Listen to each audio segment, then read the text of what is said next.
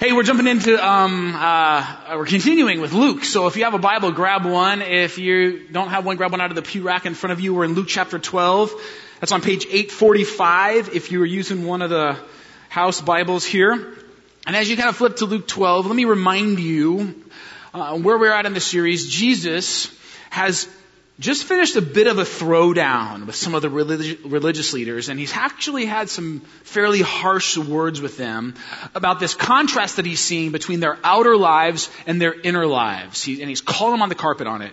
And this week, Jesus is going to continue his instruction for us on this critical topic, the topic of hypocrisy. But today, he'll be a bit more focused. Today, he is going to narrow his audience to only include people who are following him, people who seek to look to Jesus for instruction and guidance in their life. And he says, I have more to say on this subject, but now, today, it's for my followers. Luke chapter 12, we'll start in verse 1. Meanwhile, it says, when a crowd of many thousands had gathered so that they were trampling on one another, Jesus began to speak first to his disciples, saying, be on your guard against the yeast of the Pharisees, which is hypocrisy. Now, pause it there for a second. As we dive into this moment, Luke tells us that there's this large crowd that is gathering around, that's flocking to be with Jesus. And to really understand this, let me kind of help you understand what Luke is saying here. He uses the word, when he says a crowd of many thousands, Luke uses this Greek word myrios, which is actually the plural version of the word for 10,000. So it's like tens of thousands is what he's saying.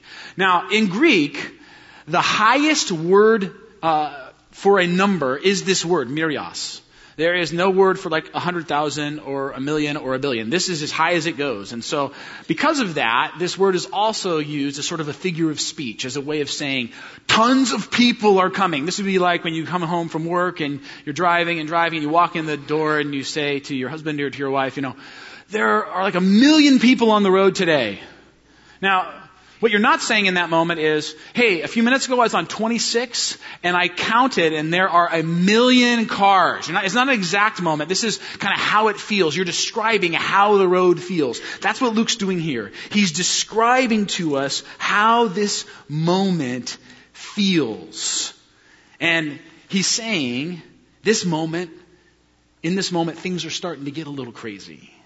This feels huge. Pandemonium is starting to break out as people are gathered and they are pushing and shoving and fighting to get close enough to see and hear Jesus. This enormous crowd has gathered. Jesus' popularity is in full swing at this moment. And Luke tells us this information, not just for fun, not just kind of as a fluffy intro, but he wants us to understand what's going on here because it directly informs what Jesus is going to say to his disciples and subsequently to you and I today. Because you have to imagine how the disciples feel in this moment. They've been following Jesus for, a while now, years. They've been walking with him. They've been listening to him. They've been watching him minister. And all of a sudden now, the crowds are starting to come. People are starting to catch on. People are flocking and pushing and shoving to get to Jesus. And you can just imagine the disciples kind of looking at each other and saying, isn't this great? Isn't this amazing? Isn't this what we've wanted all along? Isn't this the kind of response we've been hoping and praying and aiming for, that people would come, that Jesus would get real popular? And in this moment of what seems to be their greatest success to date, Jesus pulls them aside. Not to celebrate or to give them a pat on the back or to say, you guys have made this all possible, good job. No. Instead, he warns them. He gives them a warning about the danger of making the approval of others paramount in their lives.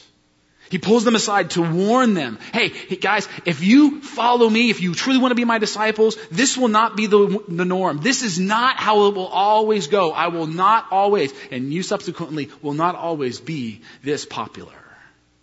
Warning, be on guard, Jesus says, against the yeast of the Pharisees, which is hypocrisy. You see, what Jesus illustrates for us here as he uses this analogy of yeast is that hypocrisy does not happen overnight. You don't just wake up one day and find that you're a hypocrite, like you weren't the day before and now you are. No one sort of wakes up and says, 2016 New Year's resolution. I mean, be more hypocritical this year. That's what I'm going for. No, it is not how hypocrisy works. It happens real subtly. It happens real slow. I went out yesterday, or actually my wife did this for me, and I bought a packet of yeast.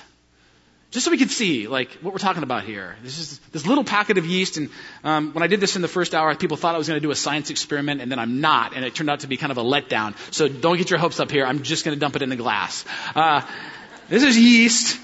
It's what you actually add to a ball of dough before you bake that dough so that you get bread, right? You know this. And some of you know, some of you don't, maybe, that yeast is actually just a tiny little, this is like a bunch of tiny little single-celled organisms, actually fungus. And how it works is these fungus, they get into the dough and they start to consume, these little single-celled fungi, they start to consume sugar. And when they consume sugar, they have this reaction and then they spit back up carbon dioxide, CO2. And it's that carbon dioxide gas that makes the bread rise. So when you eat bread, you're really just eating like a big bunch of fungi belches. Doesn't sound like I'm killing your lunch right now. That's just how it is. But here's the thing about yeast that you need to notice for Jesus' illustration here. It only takes a little. Just a pinch, just a tad, just a tiny little amount of yeast will work itself through the entire loaf of bread. And Jesus says, this is exactly how sin works. This is how approval seeking works. This is how hypocrisy works. It starts so small with just one comment, one thought, one compromise, and then it spreads, then it grows. Be on guard against impressing others, seeking the approval of others, making that the most important thing in your life, because before you know it, it will grow into full-blown hypocrisy. And Jesus says here, hypocrisy is something that is devastating to your soul.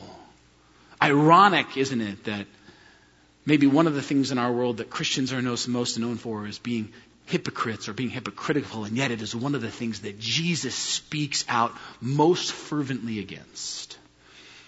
When I was in the 9th grade, my best friend that year was a kid named Rob Wolf. We had both moved to Montgomery, Alabama. We were only there for 10 months while our dads were in this Air War College together, and then we both moved away. So for 10 months, Rob and I became friends. We moved away and never really stayed in touch that much, but in 1994, the year after we had both graduated from high school, Rob's father was retiring from the Air Force, and as a part of his retirement as a B-52 navigator, they would have what is called in the Air Force a final flight. And so as part of your retirement ceremony, your family and closest friends and your colleagues would all gather on the edge of the runway, and then you would go up for a final flight. And you'd do like cool stuff like a few passes and some touch and go landings and things. And then you would land and you'd come off and they'd have this big celebration right there on the runway for you with all your closest family and friends. So Friday, June 24th, 1994, they're all gathered on the edge of the runway to honor and celebrate and greet my buddy Rob's father after this last flight. And unfortunately on that day, things went terribly awry. The aircraft, after making several passes and going into an extremely sharp turn, stalled, fell to the ground just shy of the runway and exploded, killing all 4 Air Force officers that were on board. My buddy Rob's mother stood and watched her husband die on his very last flight in service to his country. Now, this was a tragic event that rippled all throughout the military community, and here's why. The plane that day crashed, not because of a technical error, not because of some faulty part. It crashed because the pilot, not my friend Rob's father, he was the navigator, this other guy, the pilot was, quote, flying outside of the safety regulations of the aircraft. And the real tragedy in this moment was this. This was something this guy had done before. This is something that he had done time and time and time and time again throughout his career. In fact, there were numerous crew members who had reported him and who had said they would refuse to fly with this guy because he was so crazy and reckless and was always breaking the rules in the air. It was reported. It was talked about, but no commanding officers had ever taken action. No one had ever filed an official report on this pilot.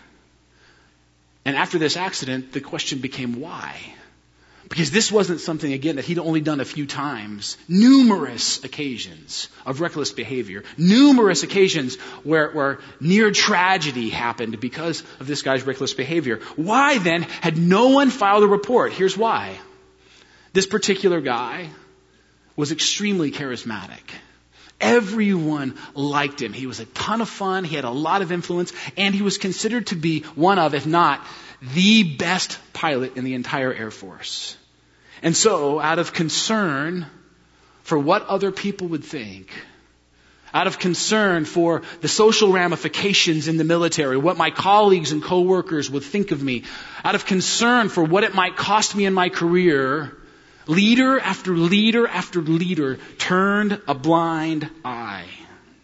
You see, no one wanted to do the hard thing because they were more concerned about the approval of others than they were about doing what was right. And so finally, in the end, the thing that people had over and over and over again written off as no big deal grew into something big, and it had devastating consequences. And in this passage, Jesus says, because this temptation to seek the approval of others, because this temptation to be hypocritical and just look good on the outside while doing nothing on the inside is so much a part of your sin nature, because it's such a strong temptation for you, be on guard. Watch out. Keep real close tabs on who you're trying to impress. Because what may seem like a small, insignificant, no big deal thing to you can grow into hypocrisy, and that will have devastating consequences on your soul. And so now Jesus, after setting the stage, will give us some truths in which we can battle hypocrisy. Truths that will help us fight against this tendency to be hypocritical. Verse 2, he says this, "There is nothing concealed that will not be disclosed, or hidden that will not be made known. What you have said in the dark will be heard in the daylight, and what you have whispered in the ear in the inner rooms will be proclaimed from the roofs." These are some of the most terrifying verses ever, aren't they? They should be. The first truth Jesus offers us here to combat hypocrisy is this fact: our God is an all-knowing God. He knows everything. He sees everything. Nothing is hidden from him. There's a kind of a fancy theological word for this. It's the word omniscient. Our God is an omniscient God. And Jesus says, if you can really grasp this, if you can embrace this, it can help you in your battle against the yeast of the Pharisees, against this tendency to be hypocritical. And it only makes sense, really. Because if your main goal in life is to impress people, if that's really what you're after, is to look good in front of others, then naturally you will be concerned most, maybe exclusively, with your outward appearance, what people can see. Because people cannot see what's on the inside of you. People don't know how you're feeling, what you're thinking, what is going on in your heart. The Bible is very clear. Only God can really see the heart of men. Only God. People can't see that. And so if your goal is to impress them, then naturally you will shine and polish and fix and sort of spiff up your outward appearance, how people perceive you, what you look like to them, and care very little about the inside that no one ever sees. But if God is really God, and if God is on your radar, and if God is someone you care about, and you understand this truth, He sees it all, then you'll be highly motivated to figure out what's happening inside of me. Now, if you embrace this all-knowing nature of God, you can't ignore the inside. Jesus talks about the inner room here. He talks about this inner room. He says, when you're in the inner room and you whisper in the ear, people are going to hear, it's going to be made known. Here, he's referring to this very real situation in that culture. Houses were built with outer rooms and an inner room. And the reason they did this was because the walls in that day were primarily made of mud. That's the building material they had. And so how thieves would rob you is they would simply show up and dig a hole in the wall of your house, slip in, and take your stuff. So in order to prevent this, to guard against this, what you would do is you'd build sort of a series of rooms, and then in the very center, you'd have your inner room where you would keep your most valuable possessions, because now the thief at least had to dig through multiple walls, and the chances of him kind of taking your things was minimized. And so you'd have this inner room where you keep your most valuable possessions. It was also the place where you'd have your most private conversations. Now, on the other hand, Jesus talks about the rooftops. The rooftops of these homes were flat, and they're sort of the equivalent of our modern day patio or front porch or deck. People would go up on top of their roofs and they would hang out, and there's sort of a public place where everyone could see you, and you would sometimes even make public announcements or proclamations from your rooftop. And what Jesus is saying here is this. He's saying God hears everything you proclaim from the roof. He sees all that just like everybody else, but Jesus says God also sees everything that happens in the inner room. He hears everything you say in there. He knows you fully and completely, inside and out. There is no hiding from God.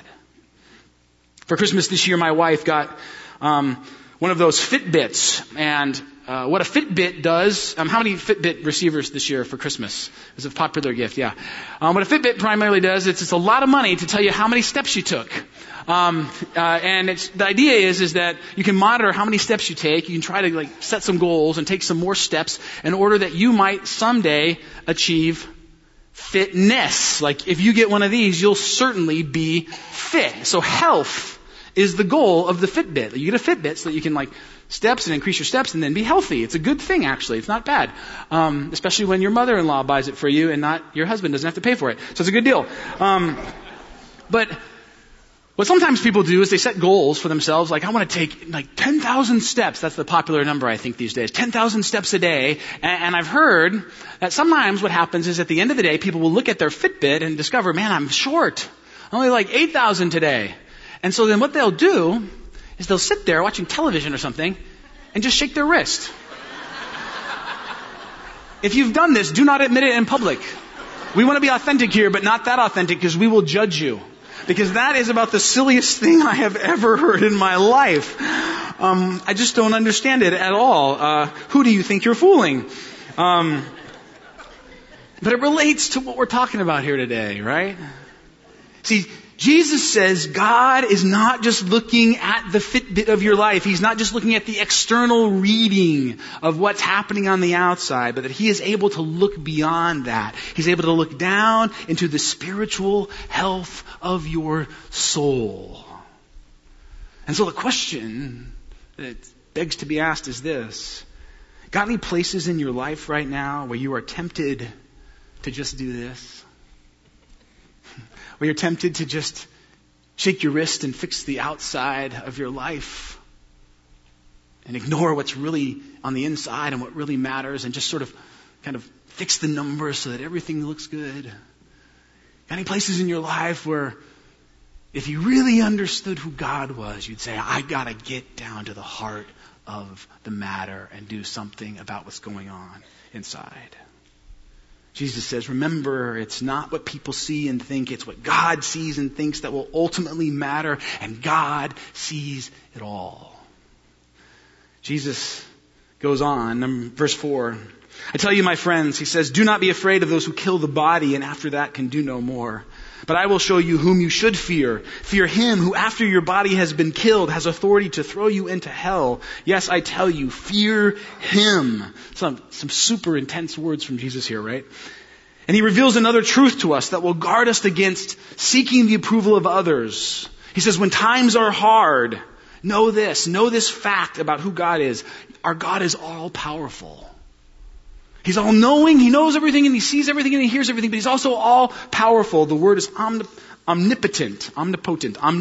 And these verses actually speak of one of the great truths that we don't often talk about in our culture, and that's the fear of the Lord. The fear of the Lord.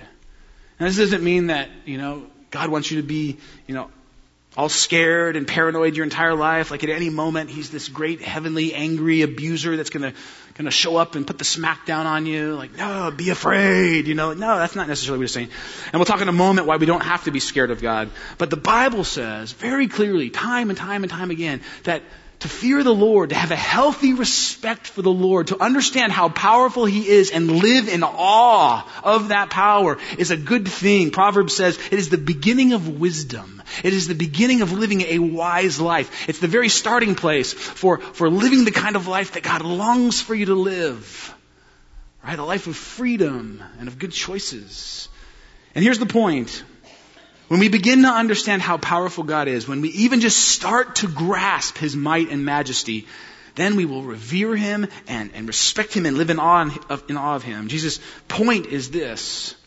If God can see and He cares about your whole life, if He can see your inner life and your outer life, and He cares about your inner life and your outer life, and then He has the power, based on what He observes, to determine your eternity, then doesn't that healthy fear, that concern about His opinion of you, carry a lot more weight than the opinion of anyone else? If that's really true about God, if He's really all-knowing and if He's really all-powerful, then doesn't His opinion matter more than your bosses, your spouses, your kids, your friends? You see, what Jesus says is, if you fear God, if you really live in awe of Him, you'll find that out when you face persecution. It's easy to sit in church and go, yeah, I fear the Lord, man. Revere, respect, all that. But when times get tough and you're in the face of a difficult situation and there's a potential cost, Jesus says that's when you'll discover how much you fear the Lord. He tells His disciples in this moment, He's warning them, one day this crowd that clamors to see me will clamor to kill me. At some point, Jesus is warning them, loyalty to me will cost you something. It will cost you something. So the question Jesus challenges them and us with today is, who do you fear more? Whose opinion is of more value to you? Who do you revere? Who do you really respect? When times get tough and there are real consequences on the line, whose approval do you ultimately seek? Now, for the first century Christians, again, this was really about life and death. They were standing in front of people who could determine if they would live and die. And the question was, do you fear this person who holds your life in their hands more, or do you fear God more? Now, for us, we don't often face that kind of a situation. And yet the same principle applies. In the face of whatever compromise you're tempted to make, in the face of whatever consequence not impressing someone else will have, are you more concerned with letting them down and paying the price for it? Or are you more concerned with letting God down? Do you live your life with this understanding, I don't want to let God down. I'm more concerned about my eternal soul than my temporary comfort. Maybe another way to ask this question is this, just kind of a probing way to ask it. Who is the person that primarily competes with God for your approval? Is there someone like that? Is there a situation like that where you're tempted to sort of seek the approval of someone, maybe in a specific situation for something, and you're tempted to sort of fudge a little bit and set faithfulness to Christ aside? Jesus says, fear, over and above everything and anyone else, live in awe of an all-powerful God, and that will crush the yeast of the Pharisees. It will take away this temptation to be a hypocrite. Verse 6. Are not 5 sparrows sold for 2 pennies, he says? Yet not one of them is forgotten by God. Indeed, the very hairs of your head are all numbered. Don't be afraid. You are worth more than many sparrows. This is my favorite section of this passage because it lifts up and it shows the power of understanding and truly embracing who our God is. Jesus says, if you really understand who our God is, if you embrace who God really is, it will change your life. It's not just some abstract thing. And he says, He's all-knowing, He's all-powerful. And now he says, also so impactful in this area is that God is all-loving. Does anyone know, by the way, the theological word for all-loving? He's omniscient, He's omnipotent, and now He's all-loving, which is, it's another omni word. Pastor Matt got it right away, of course. Omnibenevolent. He's omnibenevolent. He's all loving. His love is more pervasive than you can possibly even fathom. He talks about sparrows here. Matthew 10 and in another gospel in Matthew. Matthew says, you can buy 2 sparrows for 1 penny. And Luke has a sale going on. He'll give you 5 for 2. Right? This is biblical proof that shopping at Costco is actually okay. Luke supports Sam's Club purchases. No. Here's the point that the gospel writers are making. They're both trying to make this point. These are cheap, insignificant birds that you can buy in bulk for almost nothing. They were actually food for the poor. They were worth very little. They counted for almost nothing. But what Jesus says is God even cares about them. And if God cares about them, how much more does He care about you? And here's the point. Here's what Jesus is saying. Understanding and embracing how valuable you are to God will A, give you great courage in the face of the rejection of others. You see, I can handle the rejection of others. I can handle your disapproval if I know that the God of the universe approves of me. Doesn't always make it easy. It's not even fun, but I can handle it a little more steadily and a little more securely if I know that God loves me. That's A. B, if you embrace how valuable you are to God, it will move you from hypocrisy towards authenticity. I want to explain this one a little bit in this way. If someone loves you unconditionally, if they say, I value you so much that nothing could ever change that, do you have to pretend for them? Do you have to fool them and trick them into thinking that you are better than you really are so that they'll love you if they love you unconditionally? No. Because they're going to love you no matter what. So you don't have to fake it. You don't have to pretend. You don't have to put on a show for them. They love you no matter what. Now you're free to just be you. Good, bad, ugly. Maybe the best example of this is marriage. When you're dating, and high school kids hear this because this is so true. On some level, there is always some hypocrisy going on.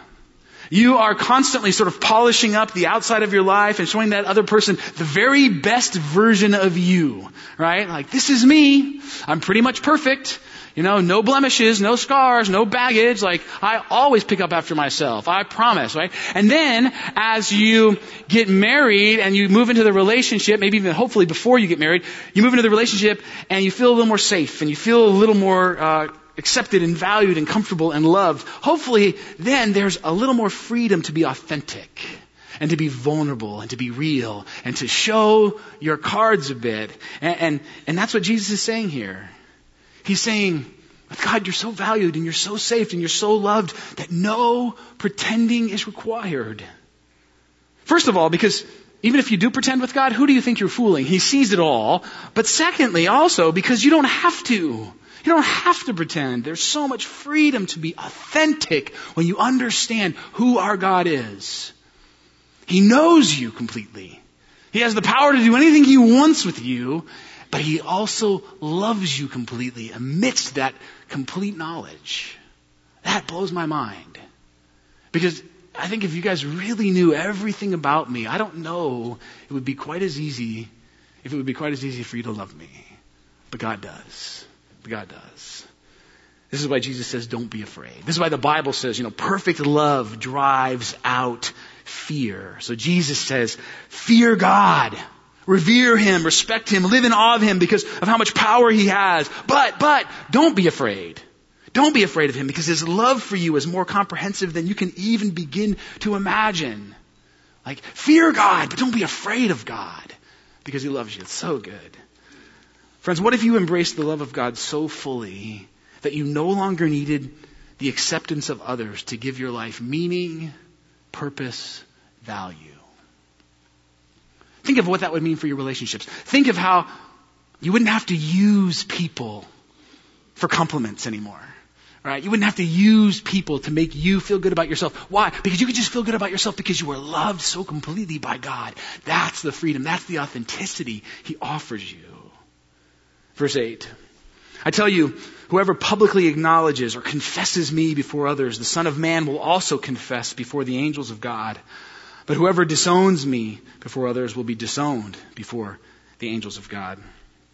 I want to talk for a second about this idea of acknowledging or confessing, because when you confess something, like the image we have for confession is this image where you've been pulled into the police station and they're interrogating you, and it's like confess, or like your kid, it's like someone spilled Kool-Aid on the carpet, and we're going to find out who it is, and that's how it goes in our house. Like, we'll all sit here until someone confesses, because you've all said we didn't do it, and we know that's not true. So at some point, someone's going to come to terms with the truth and accept the truth and admit it and proclaim it and confess it out loud, right?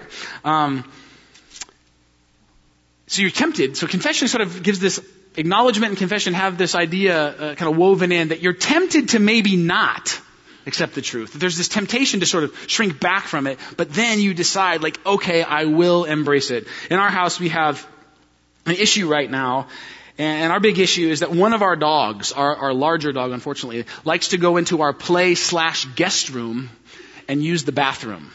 I don't know how this happened or why this became a thing, but for whatever reason, she just boogies to this room and then uses the toilet in there. We'll let her out if she would just bark or do something, but she goes in there to go. And so this has been happening for a number of months, and it's driving my wife absolutely crazy because she does not like our guest room to smell like dog pee, of course. And so she has come up with this law, this rule, this decree. Thou shalt not leave the playroom door open, or thou shalt be killed.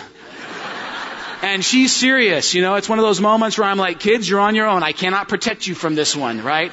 So it's like, don't leave the playroom door open. Well, the other day, Amy comes up from downstairs and she's hot, her face is red and like there's smoke coming out of her ears, and like she's got a knife and a sword. No, she didn't have that, but she's like, who left the playroom door open? And like the kids and I are looking at each other like, oh no, someone's gonna die. And so, of course, my youngest PJ is like, it was Dad. And I was like, and the bummer was I wasn't sure, but I kind of thought it was me. I was like, darn it, I was in there just a little bit ago. I think it was me. And so so PJ accuses me, which, why? And I'm looking around, I'm like, who's not here? Dax, he's not here. I'm like, I'm pretty sure it was Dax. I'm like, boom, kick it off to the kid who's not around, right? I'm thinking, okay, by the time he gets home or shows up, she'll have cooled down and he'll live, and then we won't have to have a big fight. This will all be okay. I'm sure it was Dax, honey. That stinking kid, he's always doing this stuff. Man, I can't believe it. Sure enough, like right after that, Dax shows up. And so I'm like, oh no. He walks in and Amy's like, Dax, you left the thing. And he's like, right away, it was Dad. Okay, it was me. I think it might have been me. And so I had to acknowledge and confess that not only did I leave the playroom door open, but that I tried to pin it on one of the children, which was another whole conversation. Don't judge me because you've done it too. Here's what Jesus is saying here. He's saying there are going to be moments when the pressure is on and you're going to be tempted to bail on your Christian faith. You're going to be tempted to through word or through deed, bail on your allegiance to Jesus in order to avoid the consequences of following Him and gaining the disapproval of someone in your life. The pressure's going to come. It's going to happen at some point. And in this moment, Jesus is saying to us as His followers, the true measure of our devotion to Him comes to the surface when the pressure is on. Because again, remember where we are. Remember the scene. The crowds are pouring in. Jesus is real popular right now. But soon, Jesus says, I will not be so popular, and it will not be such an easy thing to follow me and acknowledge me. And then, gentlemen, then, friends, we will find out where your allegiance truly lies. You see, there is this encouragement from Jesus. If you acknowledge me when it's hard, when you stand up and live for me, even when the current of culture and relationships is heading in the other direction and there is a price to pay, then you will be one of mine. And I will acknowledge, confess to God, seated on His throne, surrounded by angels, this is truly one of my followers. I guess the question today is, have you done this? Have you acknowledged Jesus as Lord? Have you declared Him as Lord of your life? Have you said, yeah, my life's about following Him? Have you done that before men, before people? Is that a public thing? Is that something that you're willing to sort of live by and let people see in your life by the way you act and by what you say? By the way, this is not licensed to just go and be obnoxious. This is not Jesus saying, go and be obnoxious. This is Jesus saying, truly and sincerely follow me, and then people will see it in your life. And then when it gets hard to follow me, keep following me. And then He says, and everyone who speaks a word against the Son of Man will be forgiven, but anyone who blasphemes against the Holy Spirit will not be forgiven. Friends, this verse that I think has become the source of so much fear and angst for people over the centuries is, I believe, actually one of the most gracious verses in the Bible. Quite simply, here's what Jesus is saying here. You're going to blow it. At some point in your life, by word or deed, you were going to blow it. You were going to not acknowledge. You were going to not confess. You were going to not speak or live in a way that declares Jesus as Lord of your life. Every person in this room will at some point deny Christ through word or deed. At least once. Probably tens of times. Maybe hundreds. Probably thousands. Probably thousands of times. Maybe tens of thousands. Maybe myriad times in your life. You will act or think or do something that denies your allegiance to Christ. And Jesus says, when you blow it, there will be forgiveness. But, he says, to blaspheme against the Holy Spirit is to reject time and time and time again what the Holy Spirit is telling you about Jesus. This is something different. Because the Holy Spirit, by the way, the Gospel of John says this, the main goal, the main job of the Holy Spirit is to come and to testify about Jesus. To come and testify to our hearts, to our minds, to our souls about who Jesus is and who God is and what Christ has done for us and how much God loves us. And so the Spirit comes to whisper a testimony of Jesus Christ to you. You see, we all blow it and reject Jesus, but to embrace and settle into a place where you refuse to receive the testimony of the Holy Spirit, where you refuse to acknowledge that Jesus Christ is Lord, that He died and rose again for the forgiveness of your sin, to just settle into that place and never receive that and harden your heart to it, that is something that God will not forgive, because God will never force His will on you. He will never force you to receive the gift that He offers you.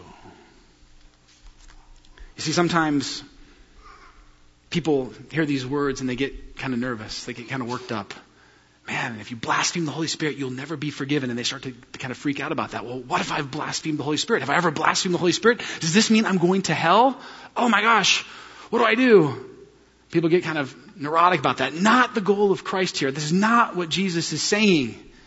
If you have responded to the voice of the Holy Spirit and declared Jesus Christ as Lord and Savior of your life, you are on God's team. You are on God's side. You're going to blow it. You're going to mess up. You're not always going to do the right thing, but God is not going to reject you. There's forgiveness for that.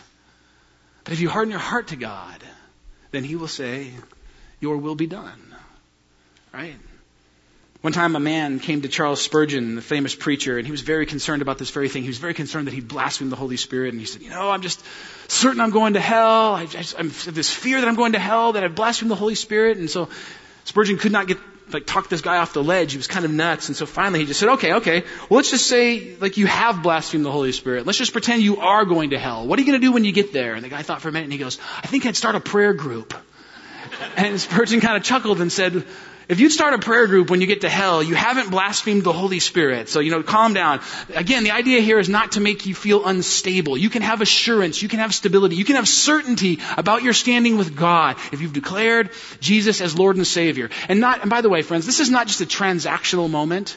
This isn't I made this statement, I declared Jesus Lord and Savior, and now I get my heaven ticket. No, this is a change of status. This is a change of life. This is a change of paradigm.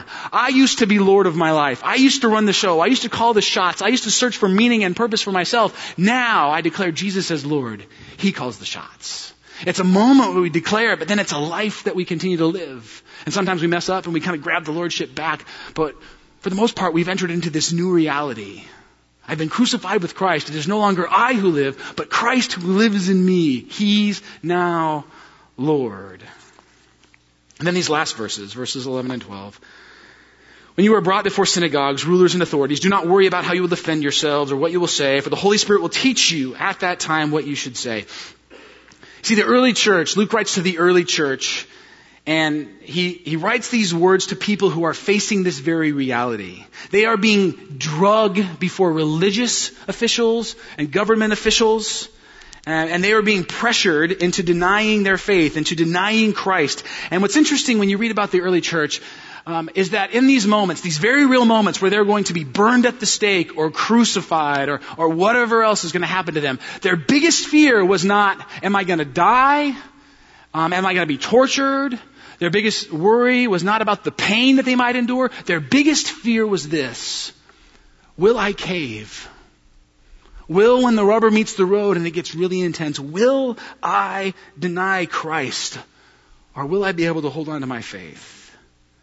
And what Jesus says here is something that is so important for us as we seek to live lives for God, no matter what we're facing. What Luke tells the early church and what Jesus wants to tell you and me this morning is this: you do not fuel your own faithfulness.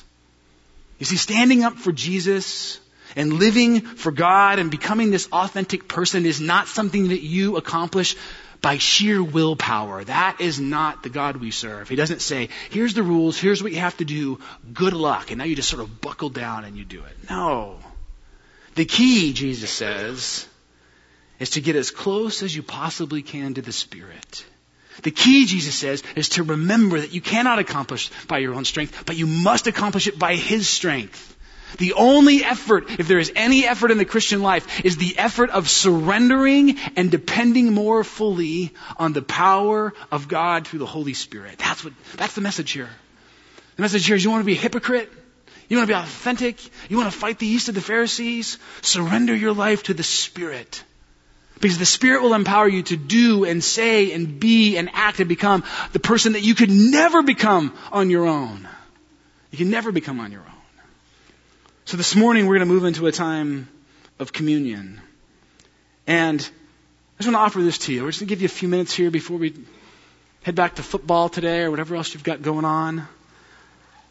Maybe this morning as we come to the table, you need to just remind yourself again that you serve an all-knowing, all-powerful, all-loving God. Maybe those truths need to seep a little deeper into your heart. Maybe today's a day where you need to declare Jesus as Lord. You just need to have that moment where you say, I need to make that shift from being Lord of my own life to making Jesus Lord of my life, to receiving His death and resurrection on the cross for me. Maybe there's a place in your life where you have received Jesus as Lord, but there's a holdout. There's a place where He's still not in control and you need to hand that over to Him. Maybe, friends, this is a moment where you need to stop trying to do this Christian life by your own strength. And you need to spend a few minutes. You need to open your palms and you need to surrender the Holy Spirit. Say, God, I need your power. I need your strength. Whatever you need to do today with the Lord, take a few minutes. Come to the tables. They'll be open. Take the elements back to your seat, and then we're going to receive them on our own together, which is to say, take them whenever you're ready. We're all just going to kind of do this together on our own. But do what you need to do with God to battle the yeast of the Pharisees and find the authentic life that Christ wants for you. So whenever you're ready, come to the tables.